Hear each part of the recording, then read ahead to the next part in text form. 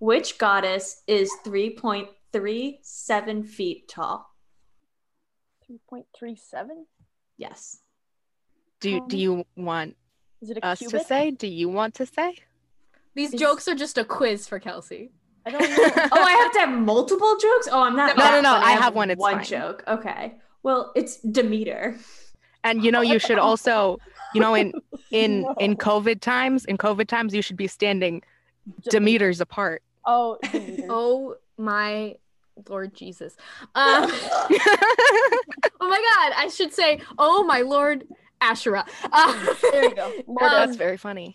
I love when Alana Asherah, actually, please. Yeah, For right. some I knew reason- as soon as I said it, I said it wrong. every couple of episodes, Alana will Lexi and I will say something, and Alana will be like, "Oh, that's really funny." In this tone where I'm like, "Bitch, I'm always funny. Don't be surprised here. I don't need this from you." Actually, Also- Haley, you're quite hilarious. Thank you. Wait, It's but how does that tie recognition. into social media? Okay. Yeah, I didn't get to the question yet. The question is because my dad doesn't listen to my podcast, but for my dad is the worst person to get Christmas or birthday presents, and his birthday is January 2nd. So hop, skip, and a jump right after Christmas. But he loves board games, and his favorite board game is Codenames. So I have printed out over 200 family photos of the stupidest photos in the world. And I'm laminating everything so it could be his own Codenames picture. So I'm replacing all of it. And my question is, is there a photo from your childhood where you're like, what am I doing? But you have that second jolt of no, that actually makes complete sense when you're realizing what you're doing in the photo. For me, it was crouching down in the 7th grade next to a kangaroo, waking up a kangaroo, and then immediately after getting punched. I also had bangs, but it was Australia and humidity or whatever climate that just didn't work with my curly hair. So that was a setup so I could say that there's a picture of me digging up a dinosaur, which famously on this podcast, I get mad when people think archaeologists dig up dinosaurs. As you but should. Yes, there's a picture of me 5 years old digging up a dinosaur, of not a real one. I don't think they let 4-year-olds do that. But the best part is the goggles. I have goggles on to protect me from the dirt. That's very important. You don't want to get schmutz in your eyes. Yeah, but but I've never been on a dig where I wore goggles. Maybe you should. I think my goggles next season. Yeah, you know how much acne I'd get around my face if I wore goggles in the heat of Israel? Yeah, right. Who cares? No, go to Ireland. This modern world of science and invention is of particular interest to women.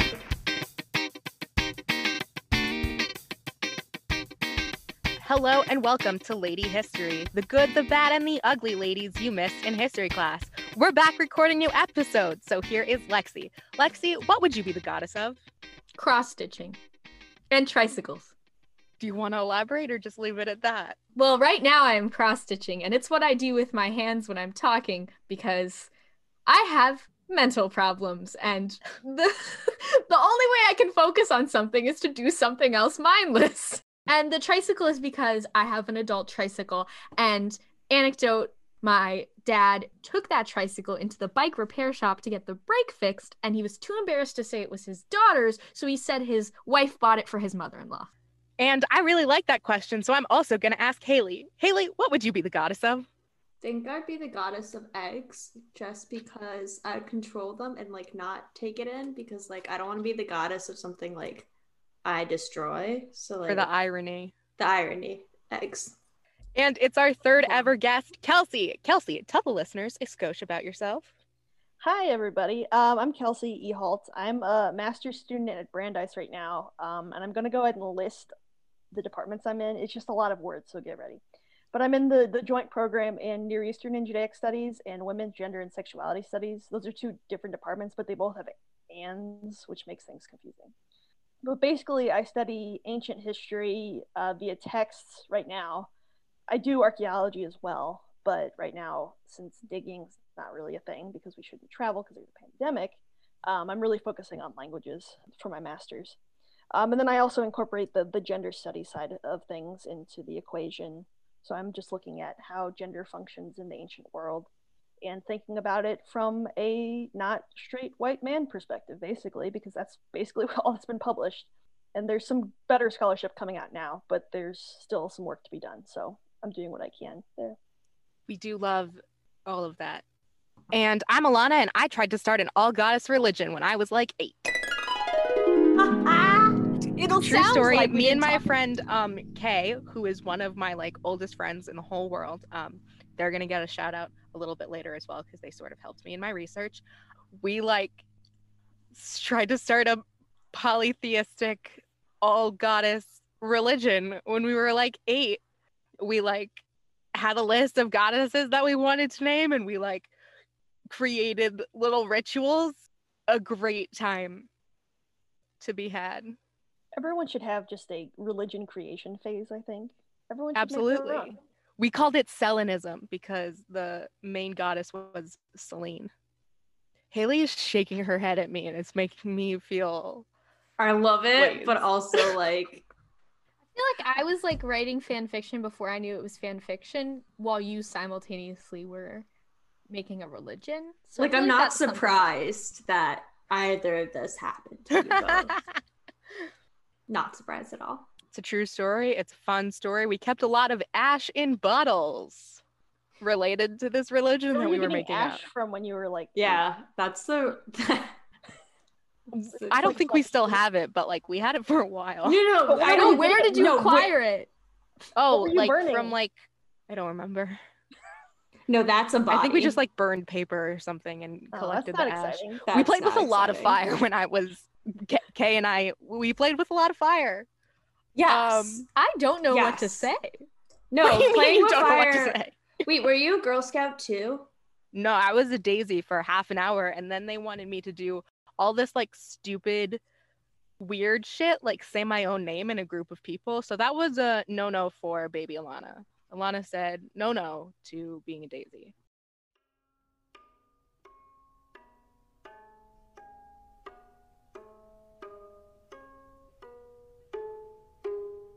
All right, so I'm going to talk about my girl Ishtar today. So Ishtar is the Akkadian name for the goddess of love and war, but the Sumerian version of her name is Inanna. So I might switch back and forth between Ishtar and Inanna, but know that by the later period, they're the same person. There's some debate about whether Ishtar was a separate goddess who became then sort of like coagulated in with this earlier Inanna, or if Ishtar is just like a direct connection to Inanna. There's a debate about this. It's not quite clear.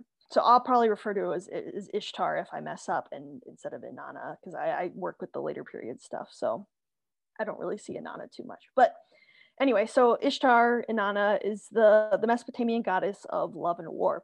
And she's depicted in all kinds of different texts, but obviously we have the most interesting sort of goddess information about her from mythological texts. But she also shows up in legal texts because they're just invoking her to, validate decisions, things like that. And then people in this period, well, in Mesopotamia across all periods of history, have personal gods. So she's invoked in sort of just letters too, if they're just like, hey, bud, I'm sending you this thing, good luck, thanks, or Ishtar, Inanna, like whatever. She's brought up a lot. But for today, I'm going to focus on a few of the mythological texts because I think that's where we get the most and interesting information about who she is as a character in the Mesopotamian religion.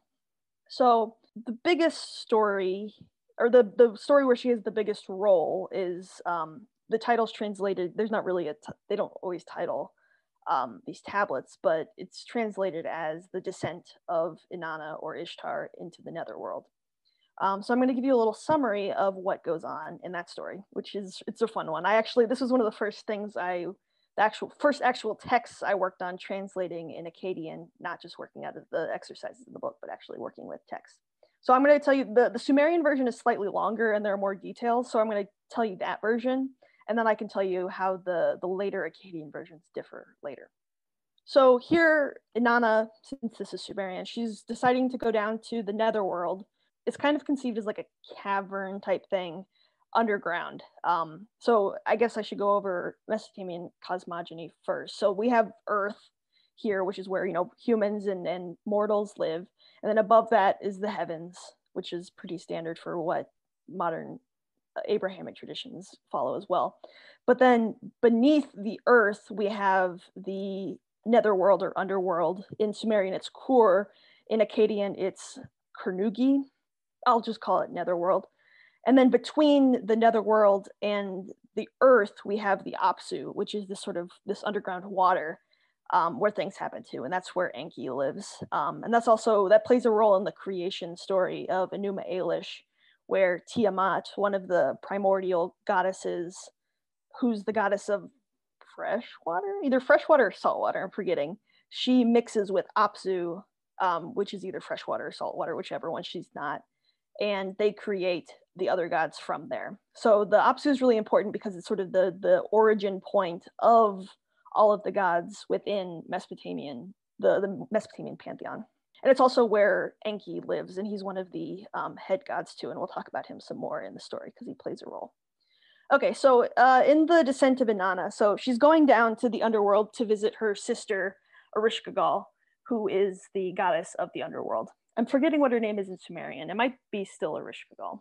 But she's going down to visit Ereshkigal because her husband, Ereshkigal's husband, has died. So Inanna wants to go to his funeral.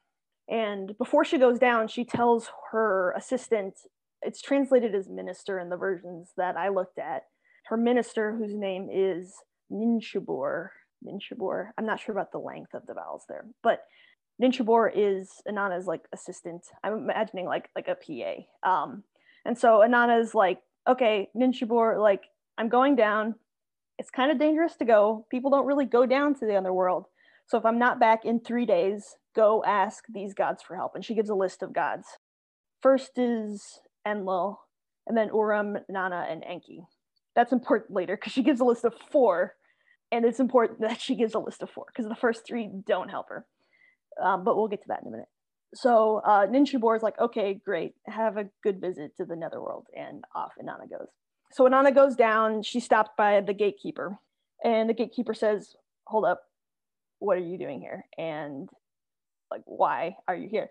And so Inanna says, oh, I'm visiting my sister because her husband died and I want to go to the funeral. And he's like, okay, let me go ask her. So he goes and asks Ereshkigal if it's okay. And Ereshkigal is concerned because before Inanna went down, she got these powers, and the powers are manifest in physical objects. So she gets a ring that has some sort of special power, and this lapis lazuli necklace that has a power, and there's 7 total things, so 5 other things that have powers. And so Ereshkigal knows that Inanna brought these, and she's concerned about them because there's this sort of non-trusting dynamic between them, even though they are sisters. So Inanna's like, okay, you can let her in, but close all 7 gates and only open 1 at a time to let her in, and each gate take 1 of her things. So she goes through, it's the same sort of structure throughout in the Sumerian, but she goes to 1 gate, they take her ring. She goes to the 2nd gate, they take her hat or whatever, and it goes on for 7 gates. And then she gets to the last gate, they let her in, and basically it was a trap. It's kind of confusing. The Sumerian's not really clear on what exactly happens, but I've sent Alana the link to the translation that I looked at, and so you can read it too if you want to see. That will be in our show notes at ladyhistorypod.tumblr.com. Yeah, so I used the version that the Electronic Corpus of Sumerian Literature version, which is it's sort of it's a compilation from different translations, but it's a pretty standard, not too fluffy interpretive translation, so I thought it was pretty good. But basically, so she gets to the last gate, and then they start yelling at Inanna, and then she turns into a corpse, and they put her on a hook. I'm not exactly sure what the process of these things are, but I'm imagining like they're yelling at her, and she just sort of like desiccates and like dries up, and they like put her on a hook. The motivation isn't super clear. I think, and some of the tablet is broken, so we might be missing some of the context, of course. And of course, like something important happens in a break. That's always the case. It's never something boring. So maybe there's some sort of other story, and maybe it's orally transmitted, detailing the drama between Ereshkigal and Inanna. Maybe there's a more specific reason why Ereshkigal does not trust Inanna, and therefore wants to take her powers and then trick her to stay in the netherworld. Anyway, so Inanna's dried up on a hook, and then 3 days passed, And so Ninshubur, being the loyal personal assistant, realizes 3 days have passed and Inanna's not back. So she's like, oh shit, I better go get help. So she goes to the first person that Inanna told her to ask for help from, Enlil. Enlil says, no, I'm not helping. And then Ninshubur goes to Urim. Urim says, no, I'm not helping. And then Ninshubur goes to Nana. And Nana says, no, I'm not helping. And then finally she goes to Enki, who in some versions of myths is Inanna's father. And in this version, the wording is that he is her father, but you have to be careful with wording about like familial relations in Near Eastern texts, because sometimes they're just using them to describe power dynamics, not actual biological relations. So even though Enki here is, referring to Inanna as his daughter, it might just be a power dynamic thing rather than a biological relation. That's not super clear. But in other versions of the story, he's also depicted as her father. So I think that's fair enough to go for the narrative. But anyway, he's like, okay, fine, I'll help. What is Inanna doing? And then so Ninshubur explains that she went down to the netherworld and is stuck. So Enki's like, okay, I have a plan. So he makes these two figures, and these are going to come up later because these figures are what I'm doing my thesis on. He takes dirt from his fingernail and he makes a Kurgaru, and in the Sumerian it's Galatura. In later Akkadian it's just Galu. But these two figures, and I'll explain a little bit more later when I talk about what I'm doing for my thesis, there's some interesting gender performance things going on with these figures. But right now I'll just leave them as helpers that Enki makes from dirt from under his fingernail. And he gives one of them a plant, and he gives one of them water. And he's like, okay, go down to the netherworld and you're going to see a corpse, and it's going to be confusing, but that corpse is your queen. So I love that saying, because he's like, you're going to see this dead body. So he knows what happened already, which I don't understand how that happened. But he's like, you're going to see this corpse, give her the water, give her the food, and it'll be okay. You'll leave. So they go down, they give Inanna the water and the plant, and she, I assume, like somehow revives. And I'm imagining like a sponge, like they put the water on her. And I'm like I said before, like I'm imagining like the yelling like desiccated her. So they're just sort of like, she's like soaking up the water. And so, okay, she's like, okay, I'm fine now. So they start to leave. And then these two demons stop them, the group of three who are leaving, so there's 5 of them now. And they say, well, no one ever leaves the netherworld, so you need to send someone to replace you. And she's like, okay, who do you want? And they're like, we want your assistant. And she's like, no, she's too loyal. And then they're like, we want your manicurist. And she's like, no, she's too good. And then they're like, what about your husband? And Inanna's like, okay, sure, I guess. There's some other stories about her husband Dumuzi, that it was an arranged marriage too, so Inanna's like not too keen on her husband Dumuzi. But so anyway, so the demons go to take Dumuzi, and he's like, oh no, I don't want to go to the netherworld. So he talks to his brother Utu, who lives in the heavens, and he's like, Utu, turn my limbs into snakes so I can escape the demons. And Utu's like, okay, that sounds like a good idea. And so he turns his limbs into snakes and he escapes the demons. And then the last part of the story is really fragmented, so I have no idea what's going on. But apparently Dumuzi escapes, and then some other things happen, and then Inanna talks to a fly, like a bug, a fly, who says, I know where your husband is. We can go find him. And then apparently the fly helps her. It's broken, so it's hard to know. And then the story ends somewhere there. But that's the short, sort of humorous version of the Sumerian version of the Descent of Ishtar. Or Inanna, rather. And then the Akkadian version is a lot shorter. It leaves out a lot of the details of, it doesn't have the story afterward, after they leave the netherworld and the demons are trying to take someone back to replace Inanna. The Akkadian version doesn't have that. But one of the notable things about the Akkadian version, I think, and this sort of links into my master's thesis, which I'll get to in a second, is that when Ishtar, in this case, since we're talking about the Akkadian, is stuck in the netherworld, there's a whole series of lines repeated 2 or 3 times where it's like all of the animals and humans aren't having sex anymore and things are bad. And so that's how they know that something's wrong with Ishtar. Instead of the assistant sending people down to help, other people realize that something's wrong, which I think is interesting. And then, then she gets back and it's okay. But yeah, so to talk about my thesis a little bit. So I'm focusing on a couple different figures in the cult of Ishtar. the main one that I'm focusing on is the Asinu. The Asinu is the syllabic spelling of it in Akkadian, but there's also a logogram, which in Sumerian is Sag or Sag. That one's used sometimes, but the other one is Munis, which is literally man, woman. Fun fact, Sag in Farsi is dog. Oh, really? Yeah. In Sumerian, it's head or like top. Oh, that's fun. I was ready for you to be like wolf. No. It's the same as Arabic. It's kalb, kalbum in Akkadian. But anyway, so I think there's definitely something going on, interesting gender-wise with these figures. And so actually, I first came up with this topic because I was reading The Descent of Ishtar in Akkadian, not the Sumerian version.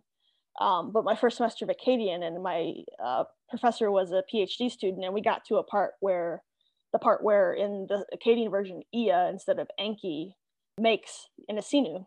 And it's the word Asinu in the Akkadian version, but it's Kurgaru and Gala in the Sumerian version. But these are all kind of related. I'm throwing words out. I'll explain the difference. And also the difference isn't super clear. So if you're confused between them, everyone is.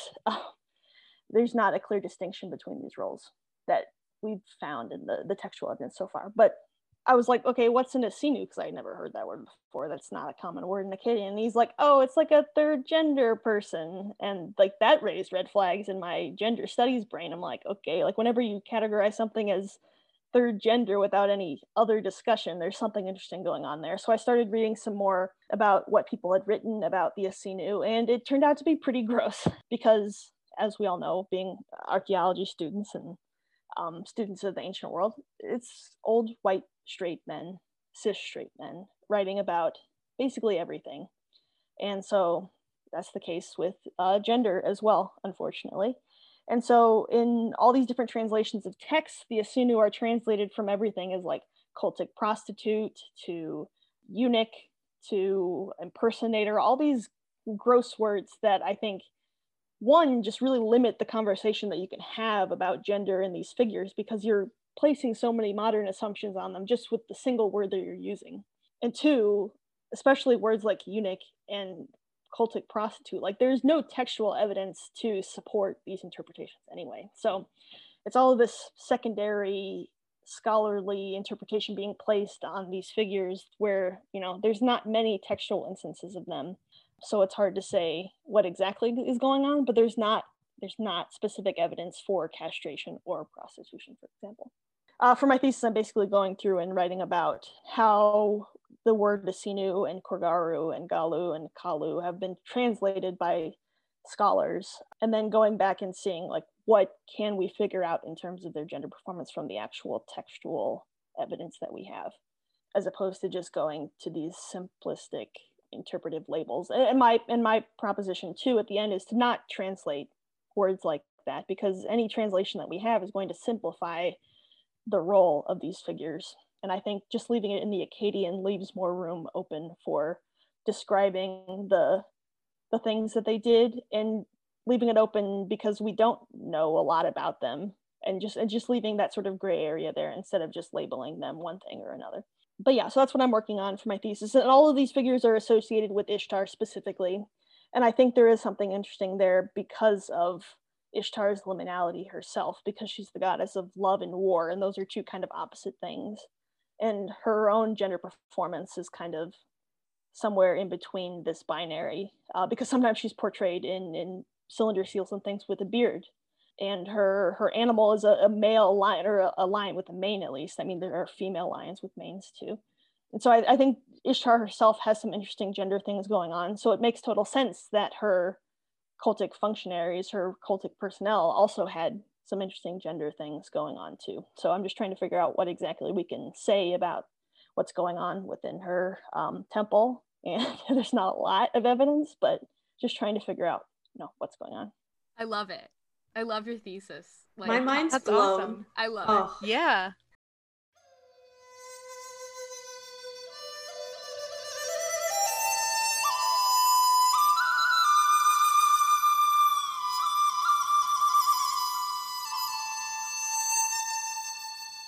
Okay. I really struggled to settle on a lady for this episode because I wanted to do something interesting, but I didn't want my lady to be from the same region as like another lady that was already being covered by one of you in this episode. And that's the regions you are familiar with are the regions I am familiar with because we had the same professors. So I had to branch out of my comfort zone and explore a person I had never explored. Well, a god I'd never explored because this is goddesses. So I did what any sensible person would do, and I reached out to my sister, sorority sister, for everyone who's been following along. And I would like to thank my sister Amber for suggesting this lady. It was a very good suggestion. So I'm talking today about Nuwa. Clarification, as always, I do not speak Chinese. So that's the best that it's gonna get, but it's probably not tonally correct, but do with that what you will. I speak Korean, not Chinese. Have I been Jewish yet? Have we said Sprinkle Bear McPuss in Boots yet? We got to get all three in the episode. You got him in. Nuwa is the mother goddess of traditional Chinese mythology. So, we know of a lot of other mythologies from other parts of the world, and there often is a mother figure, a matriarch of among the deities, if you know what I mean. So she's that, but in China. And her name is made up of two characters, Nu, which means woman, and Hua, which is a unique character that is only a part of her name. So that's how it distinguishes her from women in general. It's Nuwa. And she is the sister and wife of Emperor God Fuxi. And Fuxi is the god who created hunting and cooking, which is a fun combo, like hunt then cook, not vegan, but very relevant to each other. She is often depicted as a serpent, and her body is the figure of a serpent, and she has a woman's head, and she is capable of shape-shifting into anything she wants, so she can change how she appears. And let me just say, she looks really dope. Like, what a vibe. Check out our Instagram. I'll probably put a picture there, or Google her, but I'm obsessed with the different looks that she has. In some depictions, she's just drawn as a woman in traditional Chinese dress, which is hanfu, and that's slightly less cool, but like, chill. And in the traditional Chinese creation story, Nuwa created humankind from the earth. And we see this in a lot of creation myths. If you know of creation myths from around the world, a lot of times like the physical earth or clay or dirt is related to the creation of humankind. So the story goes that one day she was walking through the woods and she found the woods to be so beautiful that she was sad that she couldn't share the beauty with others. She wanted someone else to enjoy the beauty of the earth.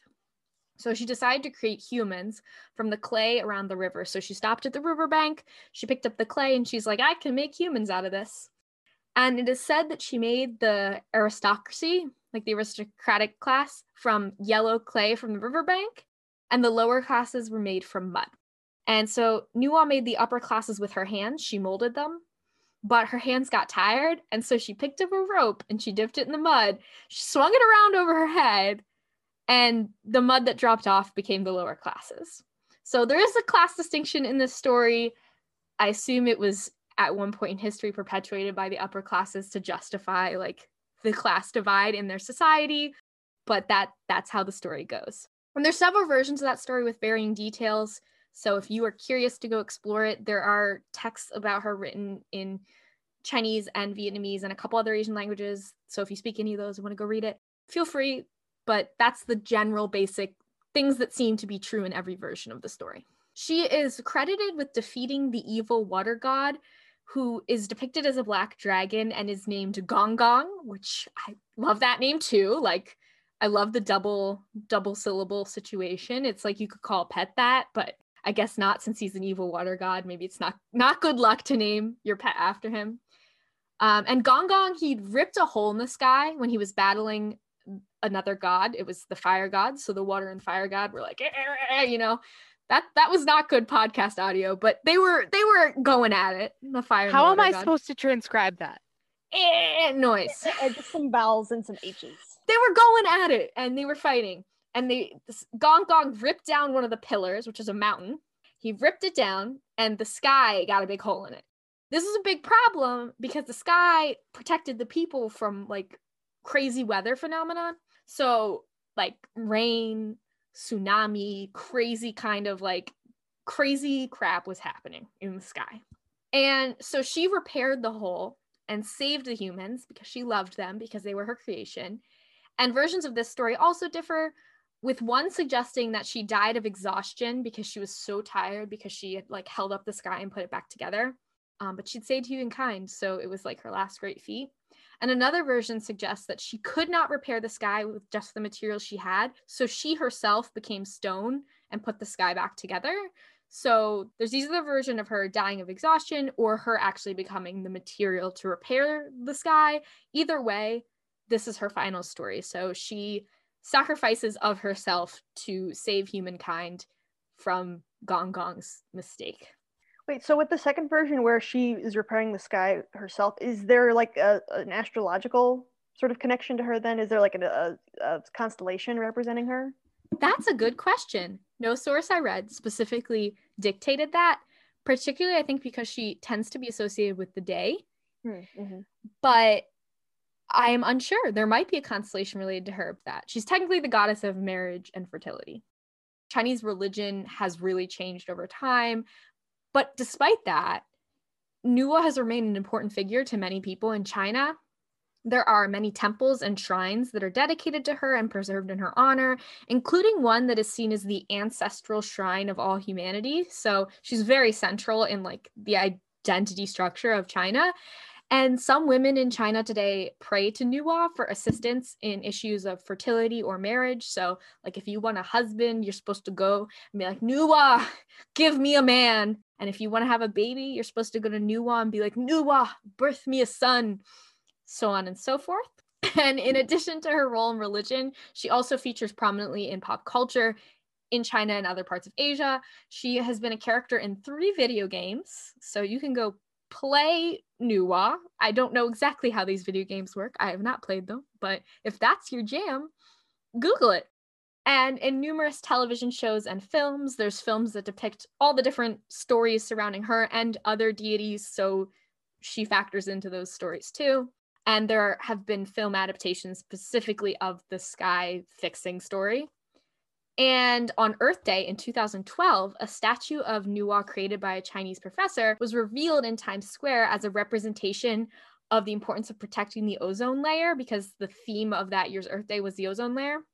And so the ozone layer protects humans and is similar to the sky and Nuwa and her stories. So the statue is of her holding up a piece of the sky, women holding a piece of the sky. And she's holding that up, and that represents the ozone layer and the fact that we need to keep the ozone layer safe. So as you would give to Nuwa and worship Nuwa, you should worship and protect the ozone layer, so on and so forth. Very, very cool. And the statue was later moved to Vienna. And I've included in the further reading the transcript of the speech that was given when the statue was installed in Vienna, which is now where it lives forever. So it's really interesting if you're into that kind of thing. And also I will include the link to the Google Arts and Culture page that describes the statue, and you can learn more about the statue and what it's made of if you like that kind of thing and what it looks like.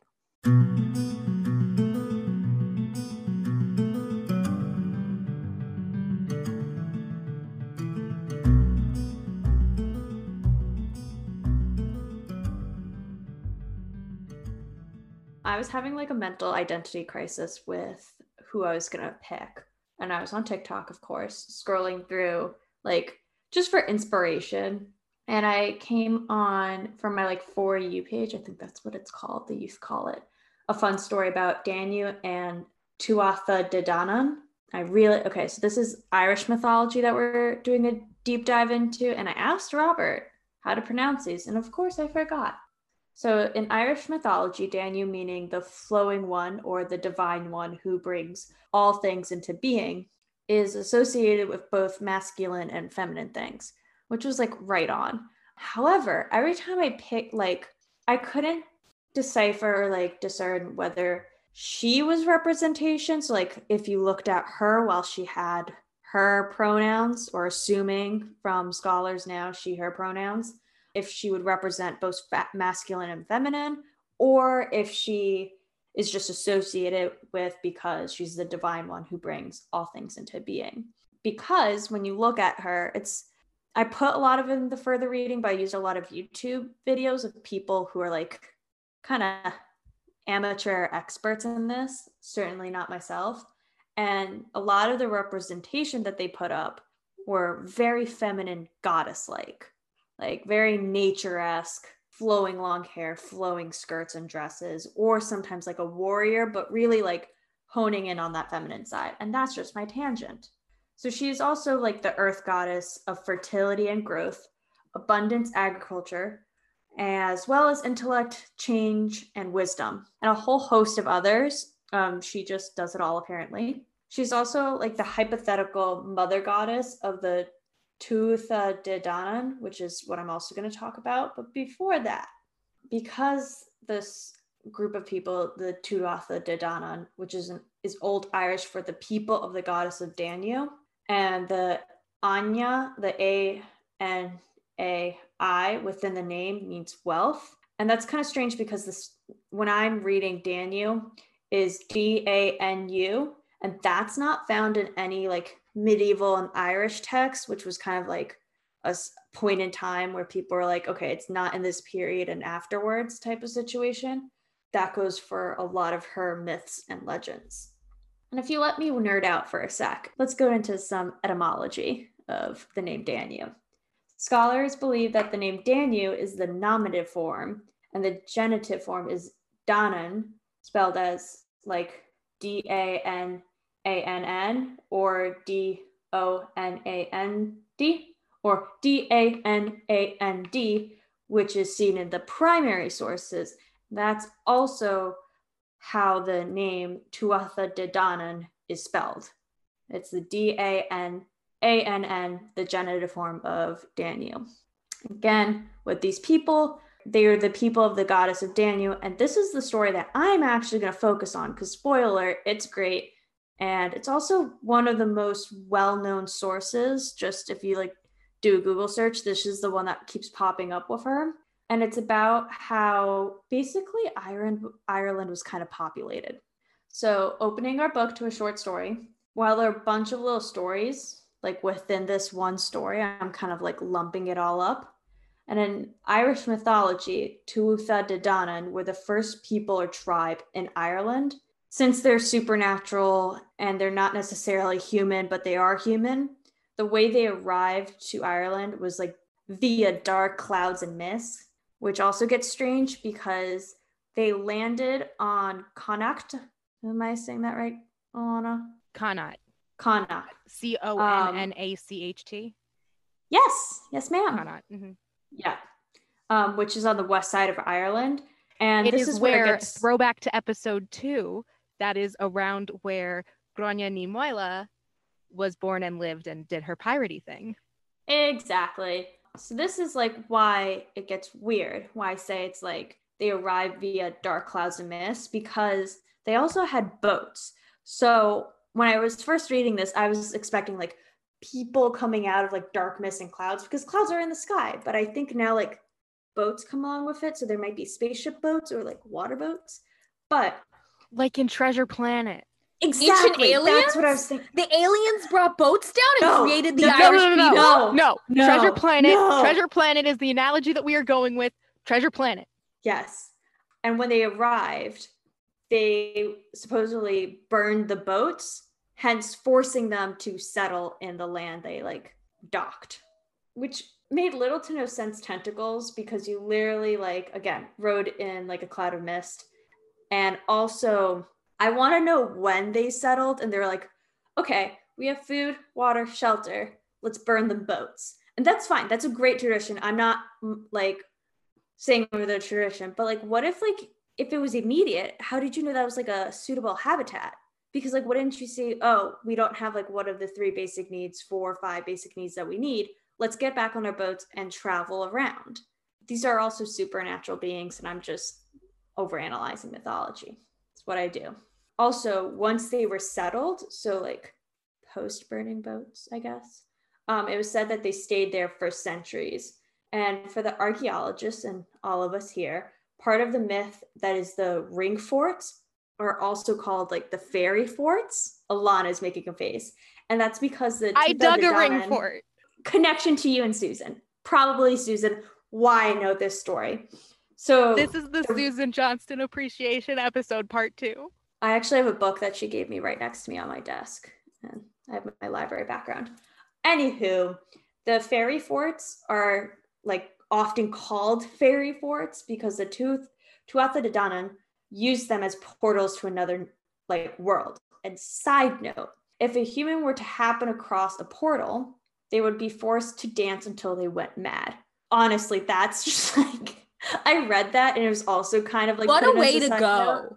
Exactly. It wouldn't take very long for me. Like, 20 minutes, I'm gone. Like, I know. I was like, I can dance through like one album of ABBA, but like if we get into an album of the Beatles, I might like cease to exist. I hate the Beatles. Famously, Rude. I hate the Beatles. Rude. And then she's on a podcast with like one of the best Beatles lovers ever, Lexi right there. And then I hate the Beatles. I think they're overrated. I think it's just like mediocre white men getting more credit than they deserve. Well, Sgt. Pepper takes your note and kindly throws it out.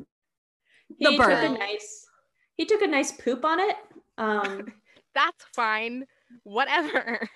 Okay, so back to my story, because it's about me right now. Whew. We all went mad. And then lastly, this is my last note. So when the Celts invaded, the legend goes that they all turned themselves into fairies, hence fairy forts. And then they keep watch over the land. That's them. That's Danu. I don't know if you know this, and maybe there's not an answer, but what's the significance between fairies and circle around things? Like when I think of like I know about ring forts, I didn't realize that there was a connection to fairy forts. But then like when you think of like fairy circles, like mushrooms, like that's also a circle-y thing on the ground. Is that a bigger trend? The circle is like the portal. And the reason why it's called fairies is that the legend says they turned into fairies. So it's like fairy forts. That's their fort. That makes sense. That's the most I can tell you. I'm sure there's more. There are a lot of YouTubers out there. Also, circles is magic. Yeah. Circles is magic.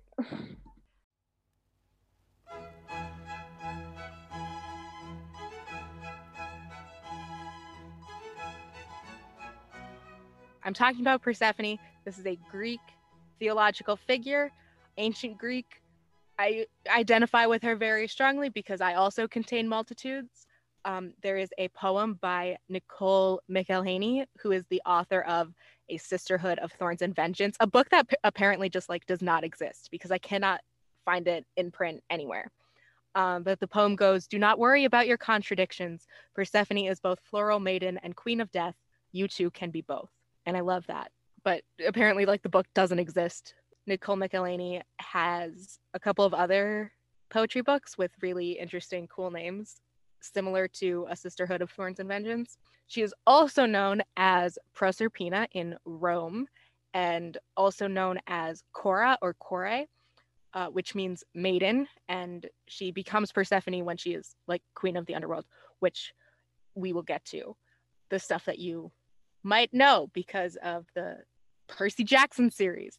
So in Homer's hymn to Demeter is kind of the primary source we have for the story of Persephone being taken to the underworld.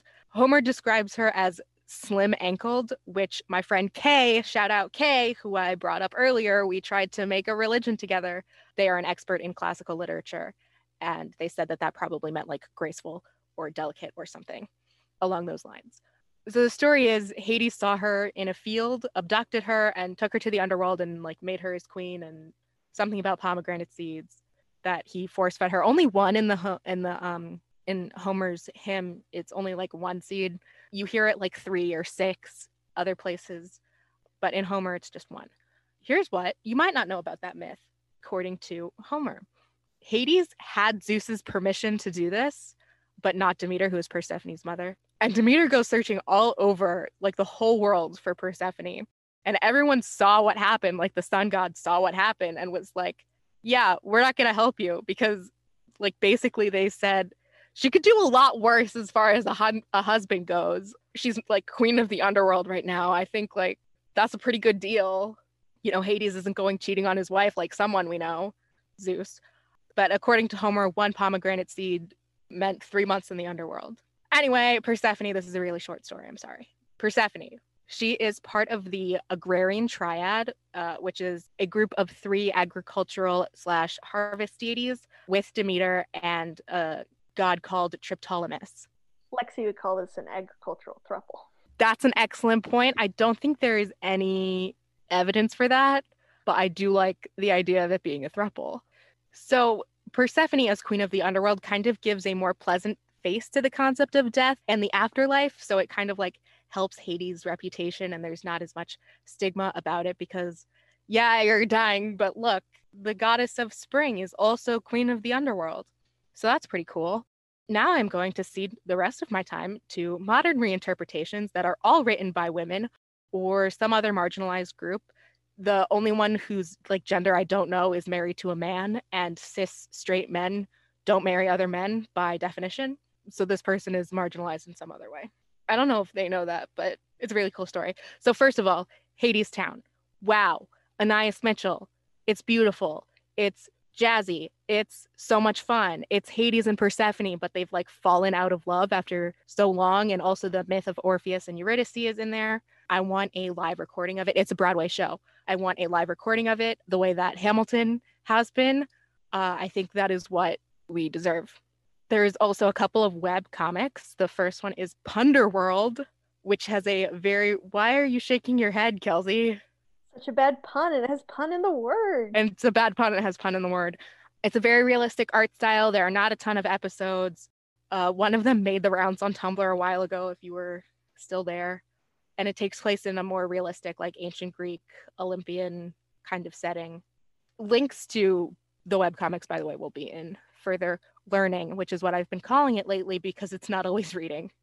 The other one is called Lore Olympus. There are a lot of episodes of this one. It is more whimsical, but also somehow grittier. Like all the characters are kind of color-coded. Athena has a very androgynous ace butch lesbian vibe, like someone else in the Zoom right now. So it's like Olympus is a modern city, but the mortal realm is still in ancient Greece. It's really cool. I was up until 5 a.m. last night reading it because I just like gave up and was like, I just have to read this. Shout out to my friend M, who told me about those webcomics.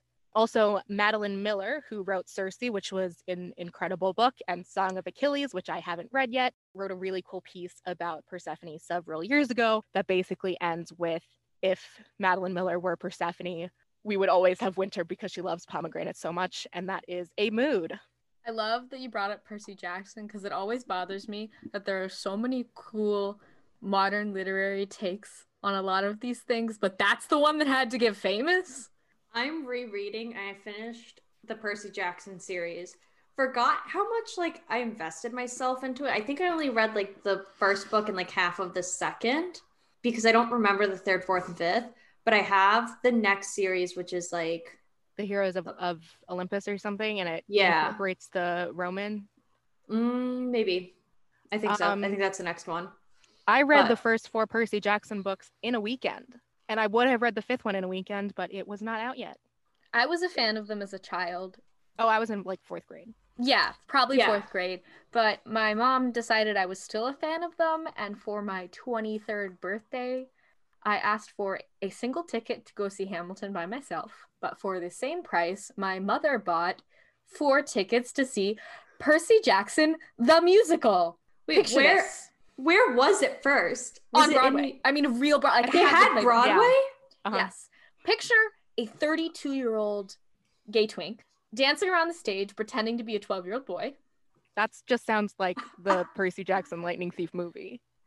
Yes. But with singing. Mm-hmm. Yes. No, but he was okay. Like, to be fair, Logan Lerman, because Logan Lerman is incredible. Also, I won't spoil the musical's gone now. It doesn't run anymore, but in case they ever do another iteration and people want to see it, I won't completely spoil it. But it is written where there's only a cast of 8 people, but all the characters are covered by those 8 people. And so there are some weird, interesting things where that really take you out of the story because, like, they have to do double duty as characters, and all they do to change is like throw on a jacket, and you're like, is it just the first book? Yes. and know, like how the movie was the first book, but like not, you know what I mean? Yeah. It's not a truthful direct adaptation. The songs were like, when your dad's a god, your dad's a god. And okay, the one other thing I want to say about it is my brother and I had both read the books as kids, and we're like, okay, we'll go see this, and it's like a family thing, whatever. During the intermission, a girl behind us who was probably maybe 14 or 15 would not shut up about Percy Jackson to her family. And my brother leaned in and was like, if we'd come here 7 years ago, that would have been you. And probably, but shout out to that team who put that on. You can find this podcast on Twitter and Instagram at Lady History Pod. Our show notes and a transcript of this episode will be on ladyhistorypod.tumblr.com. If you like the show, leave us a review or tell your friends. And if you don't like the show, keep it to yourself. Our logo is by Alexia Ibarra. You can find her on Twitter and Instagram at LexiBDraws. Our theme music is by me, GarageBand, and Amelia Earhart. Lexi is doing the editing. You will not see us, and we will not see you, but you will hear us next time on Lady History.